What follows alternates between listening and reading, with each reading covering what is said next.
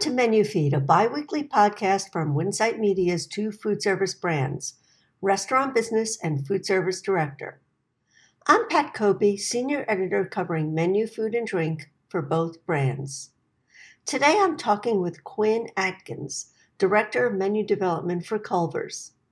Culver's has grown from a regional chain of family-owned quick-service restaurants to an 800-unit brand with locations in 25 states. Loyal customers come back again and again for core items such as butter burgers, cheese curds, frozen custard, and chicken tenders, and these never come off the menu. But Quinn constantly innovates around the core menu, introducing line extensions and new ingredients and flavors. Listen as he shares Culver's longtime mission of partnering with Wisconsin's farmers and how he brings chef touches to a quick service menu. Welcome, Quinn. Thank you so much for joining me today. Pat, I'm so excited to be here. Thank you for the opportunity. Sure.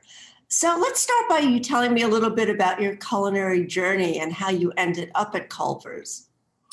Sure. So I've been with Culver's for almost 6 years. I started in June of 2015, and it really is kind of the culmination of my 29 years in the industry.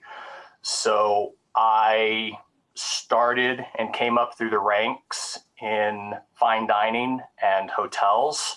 Mm-hmm. I am a graduate of Johnson & Wales University and their Bachelor of Culinary Arts program, and started in hotels and that part of the industry pretty much right out of school, and was working the entire time I was going to school. I transitioned into casual dining back in 2003 after 7 years of working in hotels, and then into menu development full time in 2006 when I went to work for TGI Fridays as their test lab executive chef. So I was the liaison between the menu innovation team and the restaurant operations. My next position was leading innovation efforts for a regional restaurant brand in Michigan, where I was there for 5.5 years. And interestingly, in that position, the last year and a half I was there, I was also responsible for all of the purchasing and supply chain responsibilities. So really kind of helped round out my understanding of the intricacies of bringing a new concept to full fruition. And then the opportunity to join Culver's came about in early 2015. And I have never been so professionally and personally fulfilled. I'm very, very much an advocate and a big proponent of this brand. And there's just a lot of alignment with how our company approaches things and my own personal menu and food philosophy. So I know that Culver's is a Midwest brand. Did you grow up in the Midwest too? So I was actually born and raised in Oklahoma. I grew up on a small family-owned cattle ranch, but have lived in the Midwest for most of my life. I've lived in 7 different states, but Wisconsin has definitely become my home, and it is my favorite state that I've ever lived in. Cool. So what are some of Culver's core items that can never be taken off the menu? I mean, I'm familiar with the butter burgers and the cheese curds and the frozen custard. Those are all some of my favorites. But what are some that you could never take off the menu? Yeah, I really think it was interesting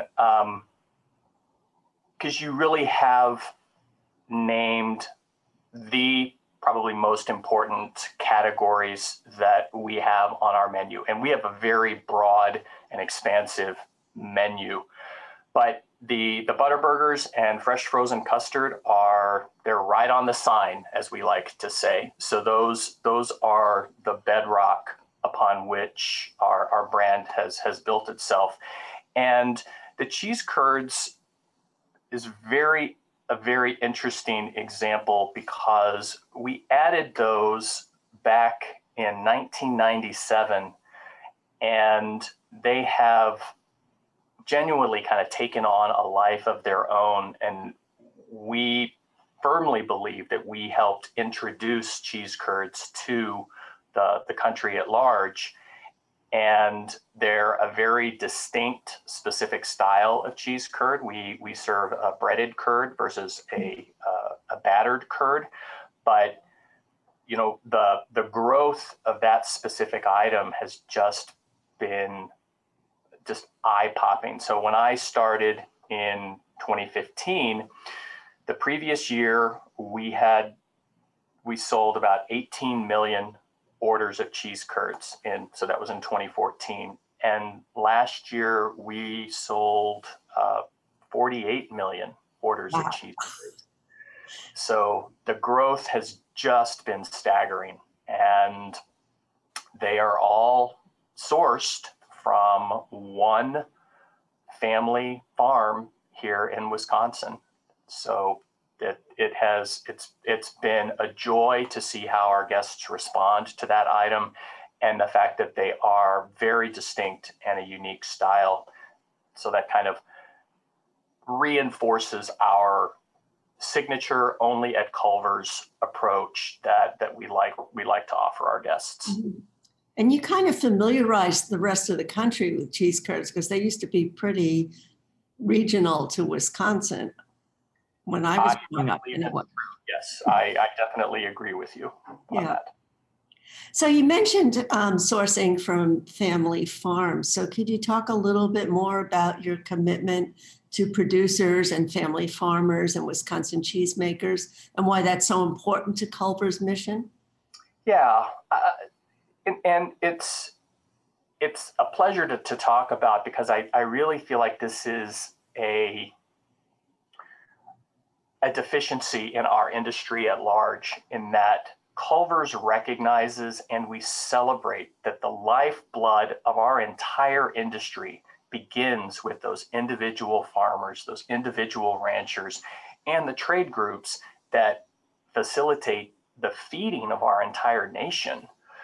And we believe that actively supporting this literally essential industry by raising awareness and supporting sustainable agricultural practices should be a mission critical priority for not just our industry, the restaurant industry, but our entire nation. Our supply chain priorities remain firmly aligned with our brand identity and our mission statement, which says, we genuinely care so that every guest who chooses Culver's leaves happy. And our focus on the quality ingredients, our signature touches, and unique presentations resonates with our guests and has engendered a level of trust and loyalty that we never take for granted. And our sourcing approach is always first and foremost focused on quality. Mm-hmm. And when you have 800 restaurants in 25 states, that necessitates a certain level of capacity and production capacity. So we lean on the trade groups like the Dairy Farmers of Wisconsin that can help us aggregate our needs with the individual suppliers in a specific geographic area. Mm-hmm. So we receive contact from small producers and up and coming producers on a regular basis, and unfortunately we're just at a size and scope where we have to prioritize that continuity of our supply chain versus trying to piecemeal a solution from across the country. Mm. Well, it's kind of unusual for a quick service brand to have that strong commitment to farmers, and you were one of the first. I know there are a couple of others that are doing it now, but it's pretty impressive. Yeah, it was part of our DNA, and I mean that almost literally. So Craig Culver, one of our co-founders, his father worked in the agricultural supply industry before he became a restaurateur. Mm-hmm. And growing up in, a small Wisconsin town kind of reinforced the importance of the role that agriculture and those individual farmers and individual dairy suppliers played in the overall success and health of not just the Wisconsin industry, but how that played out across the country. So tell me a little bit about the Thank You Farmers projects that you initiated or Culver's initiated. Yeah, happy to. It's, we care about where our food comes from, and we recognize that the quality of the food that we serve our guests is directly correlated with the care that the farmers and the ranchers put into cultivating it. And that relationship, that symbiotic relationship, is of utmost importance to our brand. So the Thank You Farmers Project is an initiative that recognizes all of the farmers and ranchers for their hard work and dedication. And we support agricultural education programs like the FFA, as we understand the critical importance of continuing to feed our growing population, as well as supporting those next generation of farmers and ranchers that will continue this for the next 100 years. Mm-hmm.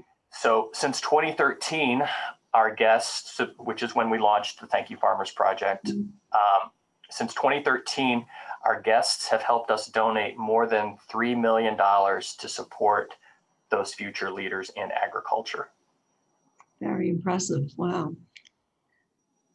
So since you've come to Culver's in 2015, how did you expand the core menu? What have you added to round out the butter burgers and the cheese curds? Yeah. So because of the breadth and depth of our core menu, it is a really big deal to add to that. And in the almost 6 years that I've been leading our innovation efforts, we've added one sandwich, two sauces and dressing, so one sauce, one dressing, and one side item. Wow. In addition to 12 new custard flavors. And that doesn't sound like an awful lot, but given that it had been 10 years previously since the last time that we added a permanent menu item, it's actually, we're doing pretty well from a historic perspective. And the logic behind that careful placement is that every item has to prove their merits and quantifiable and demonstrable benefits to our system before they earn a place on our permanent menu. So that means, in terms of the sandwich, which was a spicy, crispy chicken sandwich that my team developed, we had to prove over multiple promotion campaigns that this truly was an incremental sales opportunity, and that it was not simply eroding sales from other categories or other menu items, that it filled a void that nothing else that we had would meet that need. Mm-hmm. So it is certainly a point of pride that we've added the number of core menu items that we have in a relatively short period of time, for us anyway. And it's never an intent to set out, because we're very conscientious of how adding a new item, how it impacts our restaurant operations and our restaurant teams.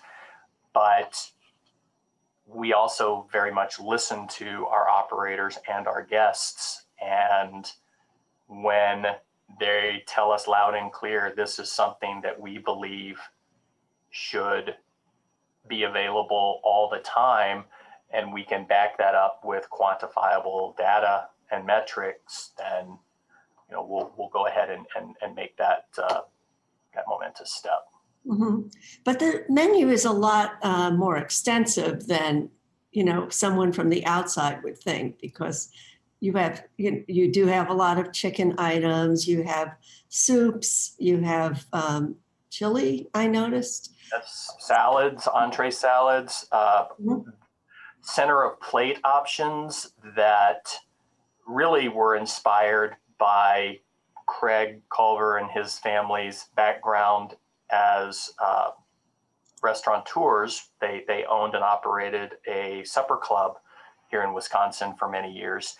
And a lot of the options that we have for our guests are examples of those kind of home style comfort foods that you would find in a Wisconsin supper club. So things like, beef pot roast and chopped steak, and our seafood items are very, very popular and are of a quality that, I would put our cod sandwich and cod dinner and our shrimp offerings that we have against any restaurant in the country.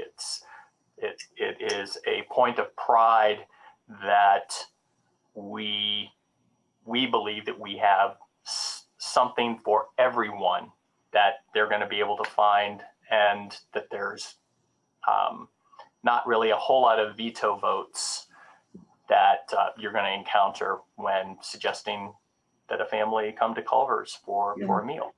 It sounds more like a casual dining menu than a quick service menu.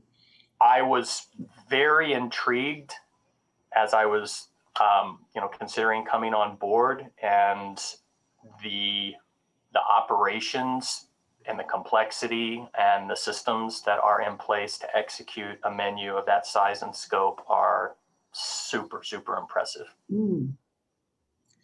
So describe the R&D process behind a recent LTO, the Harvest Veggie Burger, because I find that really a different kind of plant-forward burger than some of the others that are coming on menus.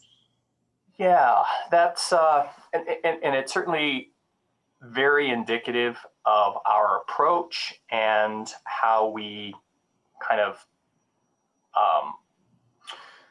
do things a little differently from an innovation perspective. So we were working on that product for quite some time. We started about 4 years before we launched. We finally launched it system-wide last fall, and it came from the genesis of an idea where we had some of our restaurants, not all of them, had this optional veggie burger that they were serving. It wasn't on the menu boards. It really wasn't supported, but some of our restaurant operators had requested to carry it because they were getting those requests from their guests. And so I started with a question to say, well, if it's something that we're going to serve, it needs to be something that we're proud of and that supports our commitment to quality and wholesomeness. And so we really started working on our version of a traditional veggie burger the year before the meat analogs kind of exploded onto the scene. And there were certainly discussions and gut checks along the way on if we wanted to pivot or change course. And the reason that we chose to stay the course that we had started is we felt that our approach reinforced our brand identity. It leveraged the relationships that we have with the dairy industry, mm-hmm. and almost as importantly is we saw very quickly any number of restaurant brands that were kind of jumping on this ingredient bandwagon and all offering the exact same product. And we like to focus on signature and unique experiences. Mm-hmm. We call them, only at Culver's experiences. And we really didn't want to offer the same product that our guests could get at any number of our competitors. So there was also a clear understanding from my perspective that the strategy around those analogs, there was a secondary end goal in mind, and that was to utilize the momentum and the revenue streams from the restaurant industry to get them to retail. Mm. And so it further dilutes that signature experience when the guest can get that exact same product at their local grocery store. Mm. So we recognized that there was an opportunity cost there because our Harvest Veggie Burger is not vegan, and we recognized that there would be some pushback from that, and there certainly has been. But the vast majority of our guests have really enjoyed the Harvest Veggie Burger, and it just kind of neatly encapsulates our approach to, we're going to do things that make sense for our brand. So the veggie burger is vegetarian rather than vegan. It has Correct.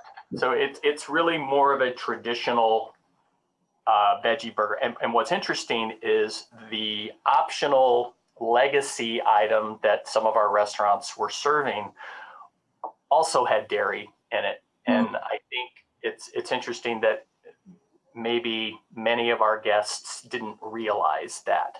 But one of the things I love about our brand is we are very transparent in the products that we serve. So on our website, not only do we have the nutritional information and the allergen disclosures, but we actually have full ingredient decks for every single item that we serve. And we make that available to our guests on a constant rolling basis. Terrific. Wow. So you use a lot of, you might not introduce a lot of new items, but you do introduce new toppings and condiments for your burgers and for some of the other dishes on your menu. So what are some of the toppings that you've created that have gone over big? So probably at the very top of that list is the Wisconsin cheddar cheese sauce that we introduced at the end of 2017. And again, it started with a question of, if we're going to offer a cheese sauce, it needs to be the best cheese sauce that we can possibly provide. And I challenged our supplier partners and worked with them very closely over well over a year to get the flavor profile and the ingredient deck that made sense for us.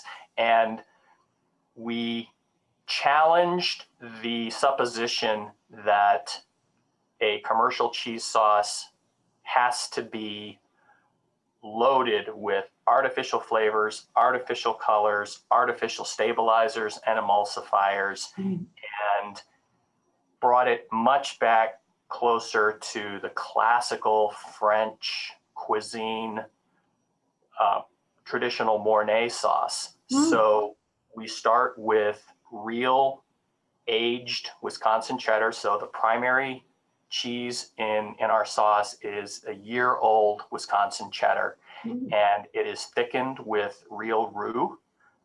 And there are no stabilizers, no emulsifiers, no artificial colors, no artificial flavors, and just we're just one step away from being able to say all natural, but cheddar cheese has a preservative in it already, but it really did change the narrative as to what a cheese sauce can be, and we're proud to have been part of that conversation. And I was confident that it would do well, but it has kind of taken on a life of its own, and has been very, very successful for our restaurants. Do consumers order it mostly on burgers, or do they order it on other items as well? I would say it is primarily used as a premium dipping sauce for our French fries, onion rings, cheese curds. We've certainly incorporated it into additional cross-utilization opportunities for, a sandwich condiment. And it's also a key side component of the newest core menu item, which is our crispy pretzel bites that were just added this spring as a core menu item. So we recognize its versatility, and the cross-utilization opportunities are myriad, but it's a great example of, I knew that if we created the right product, then it would lend itself to multiple uses, and it just kind of reinforces our brand identity, one, to dairy, but also just that approach of, we believe and we know that quality matters. And even if our guests can't necessarily articulate what makes it better, they recognize quality when they see it and when they taste it. And that really is a critical part of the Culver's experience. Talking about condiments, there's a lot of news this week about the ketchup shortage. Have you noticed anything at Culver's with that going on?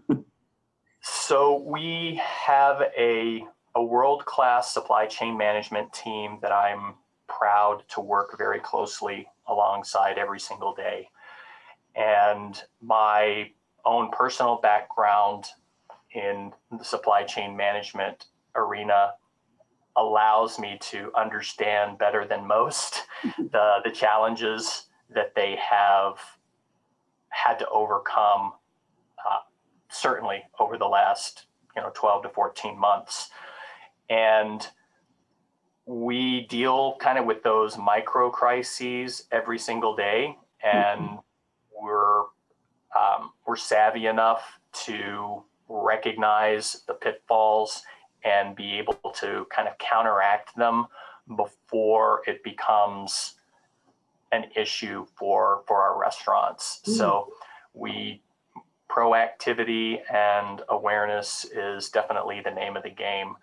And one of the things that I was super happy and proud to realize shortly after I came on board is our approach to our suppliers is very different than many other brands out there, and that we recognize that in order for a relationship to be successful, there has to be benefit to both parties. And we like to say that it's really difficult to earn a seat at the table as a Culver's supplier.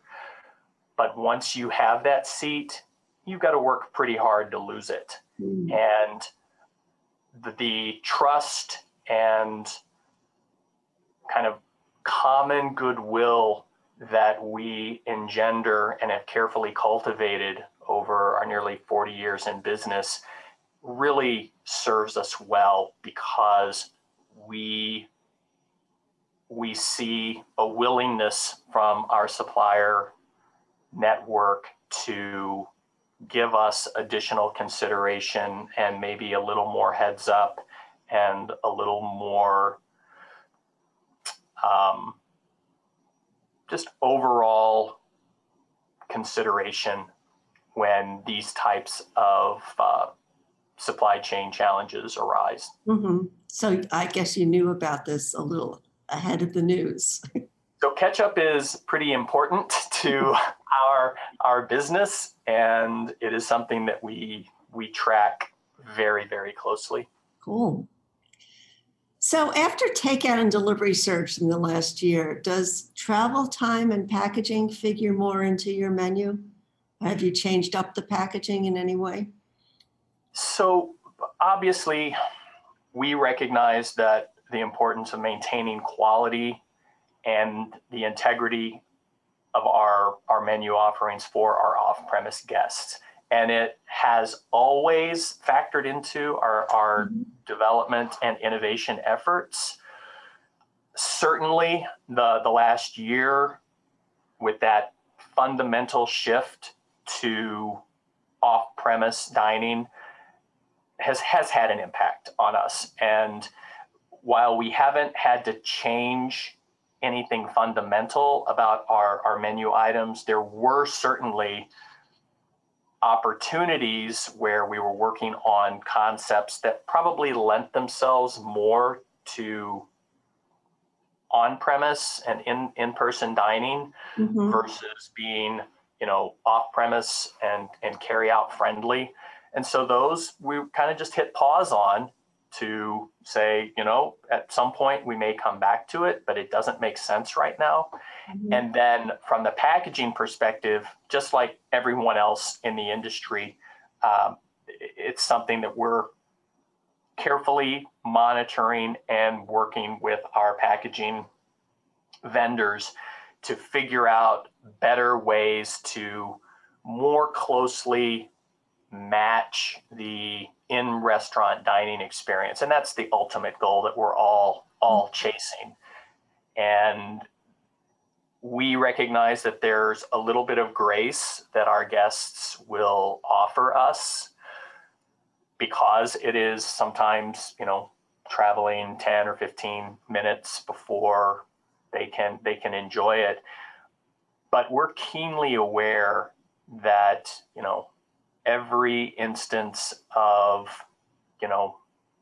soggy fries or lukewarm Butterburger is a missed opportunity. And we're constantly evaluating a better way to deliver on that promise. So I think it's going to continue to be an area of intense scrutiny and innovation from the industry at large, and we're certainly no exception. Even though, a lot of people were sidelined for the last year, were you able to go anywhere for inspiration for some of your menu development ideas? I mean, I know you couldn't go to a lot of restaurants or travel a lot, but how do you find inspiration for some of the flavors and ingredients that you incorporate? Yeah, I think that our team's approach to innovation served us well even over the last year. And our approach has always been fairly eclectic and wide-ranging. So obviously, first and foremost, we have to understand what makes sense for our brand and our restaurant operators and their team, and ensure that any concept fits with kind of within that sandbox, right? And as well as our operational footprint. So we have very specific cooking platforms and that lend themselves well to certain items and absolutely preclude other types of items. So my team, we're all voracious readers and we closely monitor industry trades. And as I mentioned earlier, our competitive set awareness. But my favorite part of the innovation research is, just staying closely aligned and aware of what's going on in the industry at large. And that's through multiple sources, collaborating with my peers and colleagues throughout the industry and throughout the year. Historically, that has been a lot of culinary immersions and trade conferences and professional trade organizations, as well as, exploring what's new at those local, regional, and national restaurant scenes. Mm-hmm. The past year, that became much more focused in a virtual manner, and that new normal where you're collaborating via Zoom or Microsoft Teams, but it really didn't change the outcome, which is we recognize that we were all in this crazy environment together, Mm-hmm. and we were there to support and encourage and ideate off of one another. And even though there wasn't a lot of active innovation going on at the restaurant level, we all recognized that this was eventually going to come to an end, and we needed to be prepared and ready to implement those new items that would make sense kind of in this new hybrid environment. Mm-hmm. So it definitely was different, but we were not idle, and not only were we supporting our restaurants and our operators and our restaurant teams in whatever way possible, but we also recognized that the old industry axiom that if you're not innovating, you're stagnating, certainly continued to be just as true throughout 2020. Do you have anything coming out this summer that you are working on, or even like a new frozen custard flavor? Or Yeah, we're launching 2 new flavors of the day this year, and we have multiple market tests going on, and that's certainly continuing into the spring and the fall and the winter this year, and then into 2022. And a lot of things that were kind of on deck for 2020 just kind of got paused and then transitioned over to 2021. But as I mentioned earlier, some of those were kind of long-term put on hiatus until we have a better understanding of how our guests are going to choose to enjoy and engage with our brand, even as we come out of the critical social distancing and pandemic mandated off-premise shift. Mm-hmm. But what our approach really hasn't changed all that much, in that we recognize we have a mandate from our guests to offer fresh, unique, high quality menu options for them. And even more so last year, where people were they were very, very involved and invested in finding that sense of normalcy and that sense of familiarity in the face of all of the chaos and all of the uncertainty. And our restaurants were there for their communities and their guests. And we had so many restaurants setting sales records in the face of all of the shutdowns and all of the dining room closures. And it was an inspiration that still gives me goosebumps when I think about it, how creative and how dedicated our restaurant operators were in finding ways to meet that unprecedented demand through time was just that single lane drive-through and carry out. I'm curious about what the 2 flavors are that are coming out this summer. I want to look for them.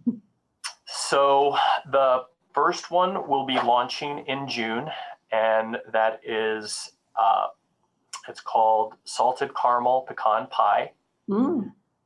It is our vanilla fresh frozen custard with a ribbon of salted caramel, roasted pecans, and a new butter cake piece that kind of plays the role of the pie crust. And we had tested this product extensively and actually offered it, introduced it to our restaurant teams at our national conference a couple of years ago, and it did very, very well. We were supposed to roll this flavor out last year, and that got paused. So, but bringing that new ingredient in as a permanent offering, so it'll be on the dessert panel as well as an option for our guests to customize their concrete mixers or their sundaes. And I'm super proud of it. So one of the places that I lived in my life is St. Louis, and I lived there for over 10 years. And the gooey butter cake, which is a regional specialty of Missouri in the St. Louis area, became a personal favorite. And those are the types of opportunities that I look for when bringing new ingredients to the table. So we specialize and are known for our butter burgers. Totally makes sense that we would serve a butter cake. Sure. Sounds yummy. It really is. And the second flavor is, it's actually doesn't have any new ingredients, but it's called the Strawberry Chocolate Parfait. So again, our vanilla fresh frozen custard, our just delightfully decadent chocolate cake pieces incorporated with our fresh strawberry topping, which has 2 ingredients. It has strawberries and sugar, which is all a strawberry sauce and strawberry topping needs. So no artificial colors, no preservatives. It's pretty delightful. So a classic combination of flavors. They work very, very well together. And this one was a personal favorite of many of our menu strategy folks when we first introduced it. Well, I can't wait to try them. So as we move into summer and fall, what are you most looking forward to both personally and professionally as you can travel more often or, maybe even go to a trade show or 2? Yes. So on the professional side, you may not know, but we recently had our new CEO start just in the last couple of weeks, and am very excited about getting to know him better and working with him, and aligning our visions on how we continue to grow and support what I believe is truly the greatest brand in the industry. We've emerged from the pandemic aligned as a organization and even more motivated than we've ever been before, singularly focused on supporting our restaurants and continuing our commitment to our guests and to provide those best-in-class menu options with a level of hospitality that honestly just never fails to impress me. 2021 is going to be our best year yet. I truly believe that. On the personal side, you touched on it. I'm very much looking forward to reconnecting in person with my friends and colleagues, hashtag my tribe, as I like to call them, and start traveling again and emerging from this even more energized and keenly aware of how interconnected our industry is and how important those relationships proved to be in sustaining all of us, both emotionally and psychologically and professionally and personally, and shaking some hands and hugging some shoulders with some of the people that I just adore. Thank you, Quinn. Wish I could run out for a Butterburger and a frozen custard right now. Please join us for the next Menu Feed podcast as we explore more menu trends with chefs and operators. You can find past episodes on Spotify.